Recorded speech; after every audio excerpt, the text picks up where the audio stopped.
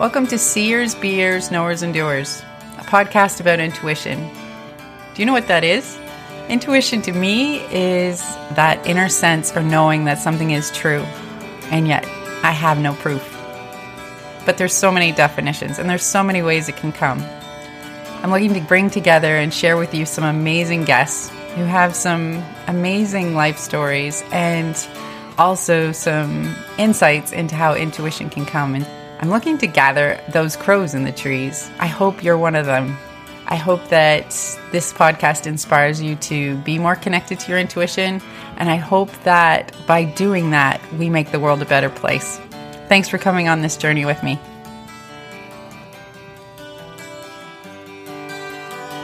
Before we get started today, I would love to share some tools with you to help with stress and feeling overwhelmed, especially for the energetically sensitive person.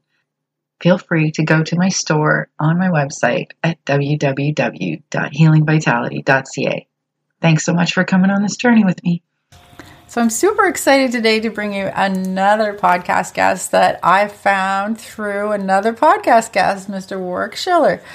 And this lady, when I heard about what she does, I was like, oh my gosh, she talks to the animals. She does more than that. I'm so excited. So thank you so much, Terry Keebler, for joining me today. I think we're going to have a lot of fun because I've been talking to animals since I was a little kid. So we'll have lots to talk about today. We're like-minded, huh? Yeah, for sure. Can't wait to get into this podcast. So can you tell us a little bit more about yourself, please? Yes, absolutely. Thank you so much for having me. It's such an honor to be included in your Seers, Beers, Knowers, and Doers. That's what a title. I'm proud to be able to fit into that.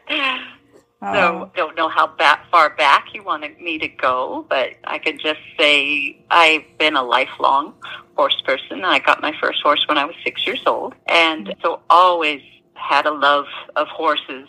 And as I went through school and trying to figure out what career I wanted to do, I wanted it obviously to be involve animals, and living in the Sacramento area, everyone said, well, then you've got to be a vet. You know, that if you want to work with animals, that's the only thing really to do with them. And that just didn't fit for me.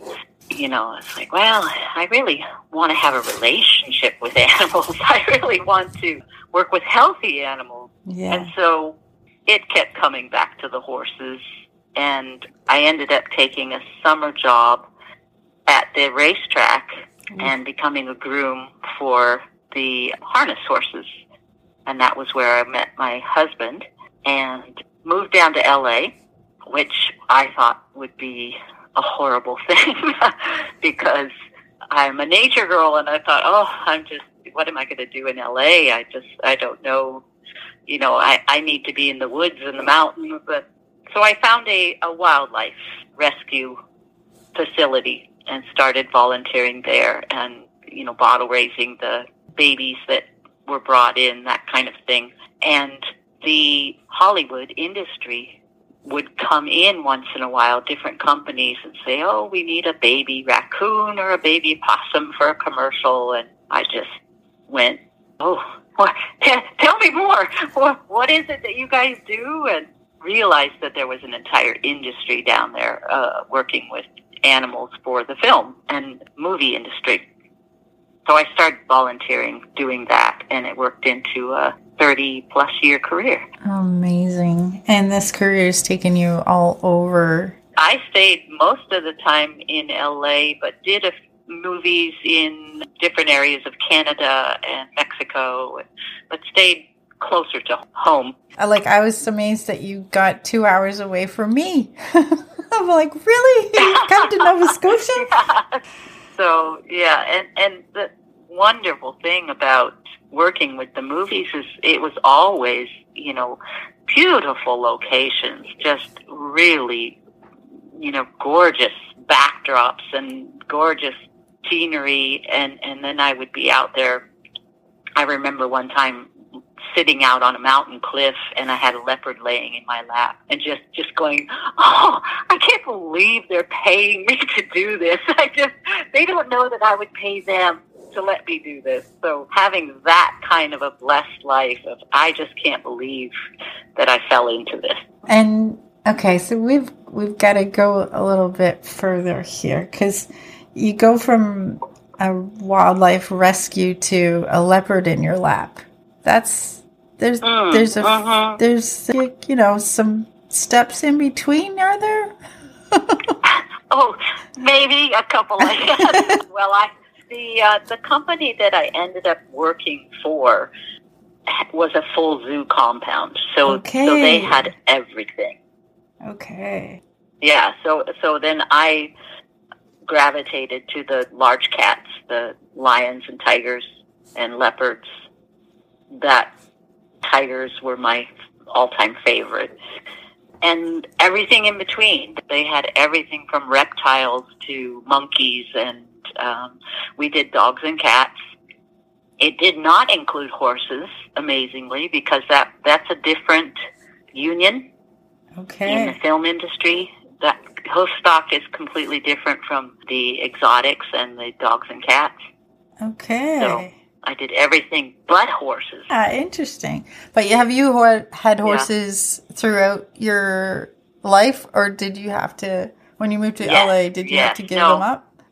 No, I always had horses, and that's everything that I would learn from the other animals. You know, I learned so much about energy working with the big cats, because you're lower than them on the food chain. Yes. Yes.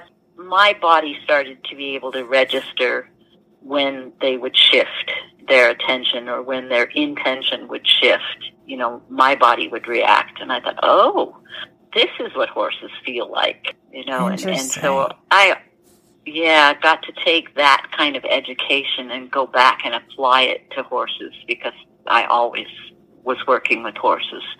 Yeah, the whole prey-predator thing. Absolutely. Right. The ability of the body to know and react without the mind being involved. Mm-hmm. A survival instinct. Yeah. Yeah. So you went from being a groom to working at this zoo that was actually a Hollywood repository of animal actors. Right. It was a company. Yeah. And there were hundreds of companies down there. I didn't even know that the industry existed. You know, you watch movies, of course you see animals on it, but I didn't realize that there were entire companies for training the animals.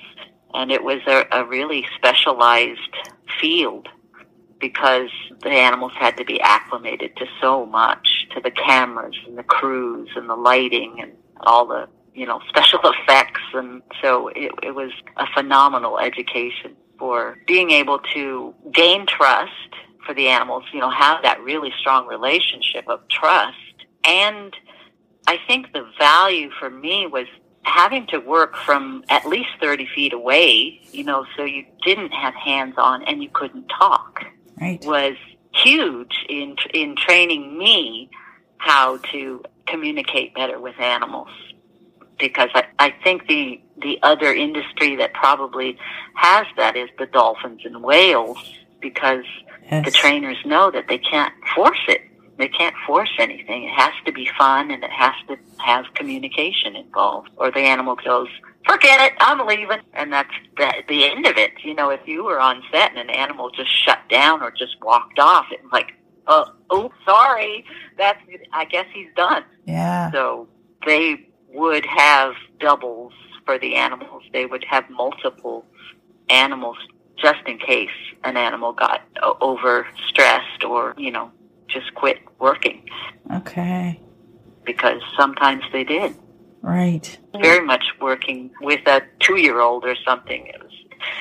I have done the work and prepared as best as I can, but whatever is going to happen is really up to them. Okay, I'm going to ask unknowing questions here. I don't think there's any such thing. Yeah, I'm going to ask basic questions so that people get a better understanding of how it operates 30 feet away with an animal. Your situation is you aren't able to speak, so you're using body language, you're using telepathy, you're using clicker, you're using food. Walk me through kind of the repertoire of tools to work with these animals that you're using to make stuff happen and look like it's supposed to on a camera. Right. I would say all of the above. We used eye contact, body language, cues, so hand cues, food, definitely, because the animals had to repeat a behavior over and over and over again. And so it was, even though the animal had to be a certain personality to enjoy that kind of work, there was a point where they're like, this isn't fun anymore. And so there had to be some rewards involved. And I found that random rewards was much more valuable than, a reward every time. Okay. So a random reward would keep them interested, and I suppose kind of like a person at a slot machine. If it paid out all the time, it wouldn't be as fun as if it was random. True. But as it evolved and as the relationship evolved, that was where the training, I got to be trained of how to be able to read their body language, not them, because it started out with the mentality of, okay, I'm the trainer and you have to read me. I'm training you, you got to read me. And of course evolves into, I have to be able to read you as well as I expect you to be able to read me. So I could make eye contact with a dog that would be like, how long do I have to sit here? Yeah. You're fine. You're fine. Just be patient, and I'll let you know when you can leave. When you're done. So there was that kind of communication from a distance. Or if an animal would get upset with something that was happening on the set, they could look over and go, is everything okay? And my presence was able to say, yeah, check in with me. I'm relaxed. I'm fine. You're okay. So that is something that is just now coming to the horse world. Right. That idea of setting presence for the horse to check in with and resonate to. Yeah. That was required in the film work. Like that epiphany happened 30 years ago? That epiphany happened 10 years ago? When did that reality hit the film world? That was probably early and evolving all the time. Okay. Because there were a lot of trainers in that industry that did not have that capacity. So it was very much like the horse world of different levels of trainers and different levels of relationship and that kind of thing. Okay. But that was what I was learning as I went along. And was that natural in you to explore, or did you have mentors saying, no, this is a cool way to do it this way? No, I think the mentors were the animals themselves. I don't think the other. Well, there were some very good trainers that I worked with, and some not so good. So you learned both. I don't want to do it that way. Right. And this person has something going on with that animal that I want to figure out what that is. I love how the animals were the mentors. When there's that level of mutual respect that can exist, which is to me beautiful, and I wish everybody had that awareness that we can learn from nature, animals. We can learn from everything. And there was a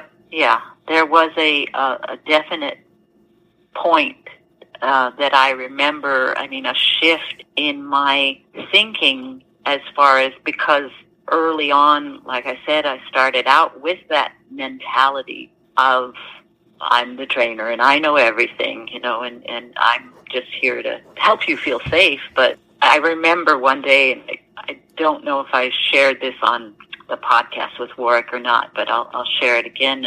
I was flying an eagle one day, and I had the mental mindset of, I'm going out here to teach this eagle to fly, and I just, that was my mentality. And I thought, oh gosh, how egotistical is that? I don't know how to fly. And so I said, well, what is it I really want? I want to have some communication and teach this eagle a cue for so that he knows when I want him to fly to me.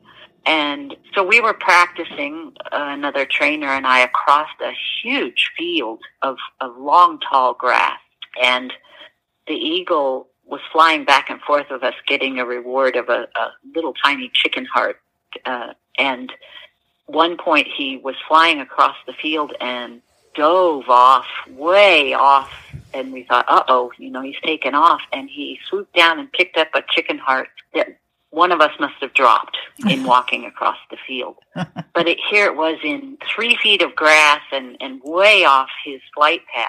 And he swooped down and he picked it up and he flew back to my arm with it and looked at me with this eye-to-eye contact of see, I don't need you. So it was like, oh, my goodness. And at that moment, just whatever exchange took place eye to eye, then it was like, I am so sorry. And I am so honored to be in your presence, that at that moment I shifted my thinking of, let me just spend time with you and see the world from your viewpoint, because it's obviously so much broader than mine. That's when I really started becoming a trainer, becoming trained, I guess I should say, because I would go and just spend quiet time sitting with the animals and trying to, when they would perk up or look at something, try to see, what is it that you see? Because I don't see anything. And sitting there with an eagle, he could be looking at something. It would take me 10 minutes to be able to focus in on a hawk that was miles up or something. Oh, that's what you're watching. So, wow, it was very cool to change my perspective, of what an honor it is to be able to work with you. Yeah, totally. And it's not lost on me that an eagle was your teacher in that case. It's like, it's like, if you're going to learn from something, learn from an eagle. Wow. Learn from an eagle. And then I did, I studied with shamans for 4 years. So that ended up, was my power animal. It's like, oh, really? Oh, yeah. No wonder. It's like, oh, yeah, that makes total sense. There's a story there. Yes, exactly. So what got you studying with shamans? To be open to the awareness that the eagle was teaching you. I would say that you have your own element of, and I mean, I don't know the definition as succinctly as what a shaman is, but I would say that everyone has some shamanness in them without putting a shaman down at all. But I would say in that moment, the eagle was waking you up to your shamanism.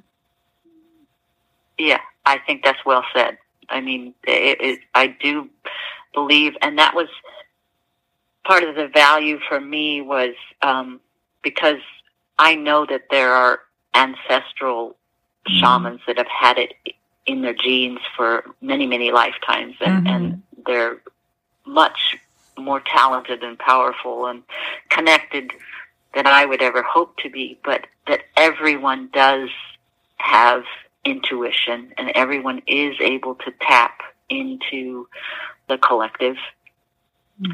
And that was the teaching for me, was being able to ask questions and then journey and get answers from elsewhere. So, and it was the animals that led me there, because I was just so fascinated with the whole idea of intuition and energy. And, I needed to know more. How does this work? How does this work? And it was always the animals that, I want to know, I want to be better at this. I want to know how this works.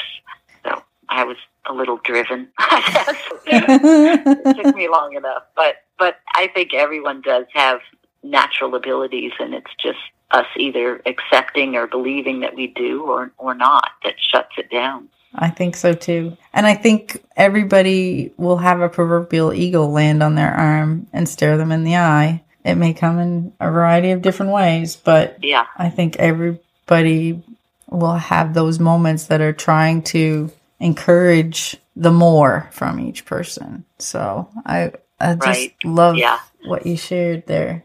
There are animal communicators that, get conversations and get what did you have for breakfast this morning and tell me about your person and all of I don't get those kind of conversations, but I will get at times when that eagle looked me in the eye, I definitely got a message that wasn't coming from me. Mm-hmm. Whether it was coming from the collective or my intuition or directly from him doesn't matter to me. It was just in that moment a knowing of what he was communicating to me. Mm-hmm. And it was like, I need you, like a hole in the head. That's what he was communicating. Yeah. You are not teaching me how to fly. Yeah. I already know how to fly. I know how to hunt. I know how to care for myself. And I'm just caught in your world. So, it shifted to, yes, you are caught in my world. And so let me be the person that makes you feel safe and helps make this world comfortable for you. And then you teach me your world. Mm-hmm. You teach me from your perspective, and I will just be that person that because when we would go on set with them, it shifted then where he knew that I had the respect for him as a sentient being, and so it shifted to him completely trusting me when he would get scared on set. Prior to that, he would try to fly off. He would have the jesses on, but he would try to fly off. And then after that, he would just snuggle up to my body like, I know you got my back. Ah. So that shift was huge.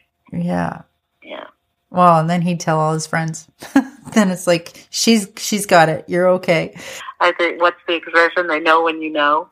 Yeah. Like she knows something. She's at least dropped her ego a little bit. Yeah. So all of the relationship building that goes on in your work, and then you retire. Like, I'd be wanting to go back and visit every third day. How's this one doing? How's that one doing? Like, what's that transition like? But I'm not. Yeah, it was really hard. It's probably what kept me there so long at the same company, because there were animals that I had bottle raised and that I, had real relationships with. But there was just a time that I knew it was time to move on from that. And it was just, in my head, it was just real clear. Now it's time to go. You've learned what you were supposed to learn. Now it's time to go. And there came a point, I don't want to disparage anybody or anything, but there came a point where other trainers I was working with, it was getting dangerous. Okay. Because of their lack of awareness. Right. I thought, it's time to leave because they're going to get me killed. Right. It's just a matter of time. Okay. Because I had one episode where I was laying out in the sun with a lion. I mean, we were both laying, enjoying the sun, and he was grooming me like a dog would, like chewing fleas. He was just kind of grooming my leg and very happy. And the other trainer came up from behind us and smacked him across the nose. Oh my God. Yeah. And the lion thought that I did it. And he jumped up and he was furious, like what a betrayal of trust, because, and so it ruined the relationship with that lion. But so later I said, what were you doing? And the trainer says, I'm the head trainer. Don't you ever let that lion put his mouth on you. Ever. And I thought, ew, he was being social. Can't you tell the difference? Yeah. And episodes like that, it was like, okay, it's time to go. Wow. So I'm going to shift gears a little bit. You've kind of talked about it a little bit, a little more in case we've missed any here. How does intuition come to you, Terry? How does intuition come to me? Yeah. I think I'd have to say, I did learn to journey. I can ask a question and then kind of channel write the answer, so I can get answers that way. But when I'm working with an animal, or when I get what I'll call a hit, is I will get imagery of, say, if my cat is staring at me and I'll go, what is it that you want? I will suddenly get a picture of an empty water bowl, or so I will get some pictures in my head. Okay. Sometimes it's very symbolic of if I have a question that I've put out there, it can come through a song on the radio or a TV commercial or anything where suddenly I will feel like a tap on my shoulder. This listen up. This is for you. This is important. Mm-hmm. And I'll just tune in to that, and it will answer whatever question I was asking. So it can come from anywhere around me, anywhere in the environment, but I will get a feeling of, listen up, this is important. Cool. So I call it my guides. My spirit guides will, like give me a little tap on the, like, hey, this is for you. Yes, this yes. is what you were asking about. Yeah. Yeah. We're serving it up on a platter. Are you ready? Yeah. Yes, listen up. I used to pray for, okay, I'm really kind of slow, so make the signs really, really big so that I can't miss them and stuff. And now I've realized I don't want to be whacked over the head anymore. Like, okay, make me get it when it's really, really subtle. Yeah, soft and subtle. I don't want it to be huge anymore. Yeah, I don't, let me start to get it when it's just really a quiet whisper. Cool. So we've talked about the industry, but life outside the industry. What did the awareness with the animals create for you? What keyed me into the intuition and everything, even prior to the animals, was in my early 20s or late 20s. Sorry, I started having aneurysms with the birth of my only child. So I had a near-death experience, and that was what really drove me as far as I need to know. I need to know how to be more intuitive. I need to know how to be more connected to the spiritual realms, and I want to understand, the energy work of how do healers have a positive effect on someone without even being in the room with them. So I came back with this huge, okay, I know it's real. I've experienced it, and now I need to know what I'm supposed to do with it. So I tell the story of walking along one day and begging for a teacher, like, please, and I was just completely caught up in my head, the voices in my head. And then realizing that I was walking with a lion next to me. And I went, that was the, okay, the signs have been really big and I've been missing them. Here's my teacher, duh. So, it's like, I want to get better at being more intuitive and being more in touch. And so it really started me down the road as a seeker, I guess you would call it. Everything energy-wise was fascinating to me. And now we have YouTube, which is so phenomenal. Yes. You can put anything into YouTube and come up with all kinds of trainings and talks, and it's just phenomenal, the information that you can get to. But I was just looking for it anywhere I could find it. And of course the animals were always right there. Yeah. So did it spill over into parenthood? Oh, sure. I don't know what else to say about that, but sure. Because I'm making an assumption. I know I'm not a parent, but I know that there's a mother's intuition, and it is, hard to trump.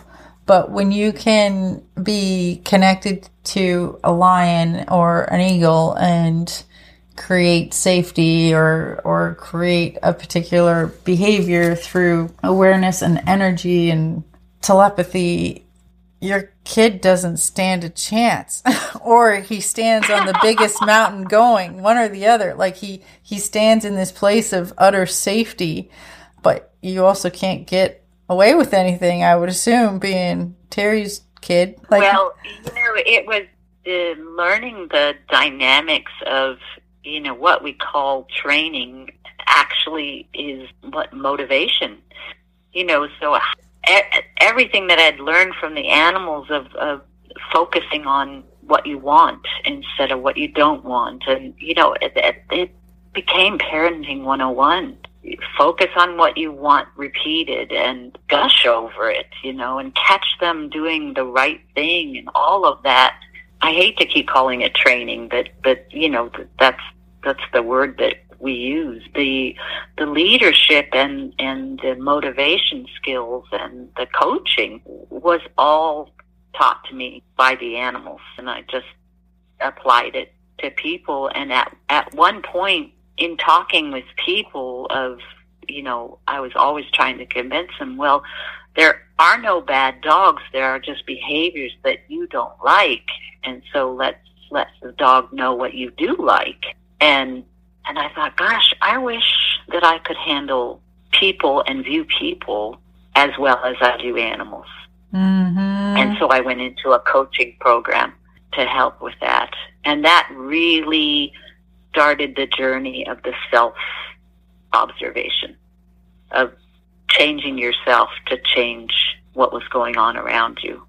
So that was a big piece too. And all that, thank goodness went into parenting, because my daughter and I have a fantastic relationship. So I think I did good. Yeah, for sure. I was going to say, when are you writing the parenting book? When are you writing the business book? When are you writing? Because really, it's not new, but to be putting it through the lens of working with large cats, eagles, reptiles, not saying a child, a human is that, but these are animals that don't need us. And so if you can motivate, create a relationship with these beings, right, then a human being is another kettle of fish entirely, but... And exactly the same. Yeah. It's a different realm, and it's exactly the same. And it's exactly the same. We're all energy. We're all beings. We all need nurture. We all need safety. I love always taking podcasts that are either animal driven and bringing the dotted line to, do you know this has a lot to do with your personal relationships and how intuition and energy and awareness can play a part in that? Because there always is. Yeah. Well, I was just having a conversation with my daughter because she just had her first child. Oh, and so we were having a parenting conversation. She says, yeah, I read this French book on parenting, and it's so different than American views in that, they believe in helping the child learn to regulate itself, not by letting the baby cry, but waiting just long enough till the baby starts to try to, maybe regulate itself, starts to find its thumb or whatever, and then you come in and pick it up so that you increase the ability to regulate. And I go, wow, that sounds just like horses. You're looking for the slightest change in the right direction, before you come in and reward or help them out so that they repeat and, learn to self-regulate. And I said, that's phenomenal, cool. Rather than, she called it being the helicopter mom, and doing everything and rewarding the kid when they're having a tantrum or whatever. Or the other way, letting them have the total meltdown and getting themselves into and just trauma state. And not, and having them figure out that there's any support or help. Mm-hmm. Well, my goodness, Terry, this has been fantastic.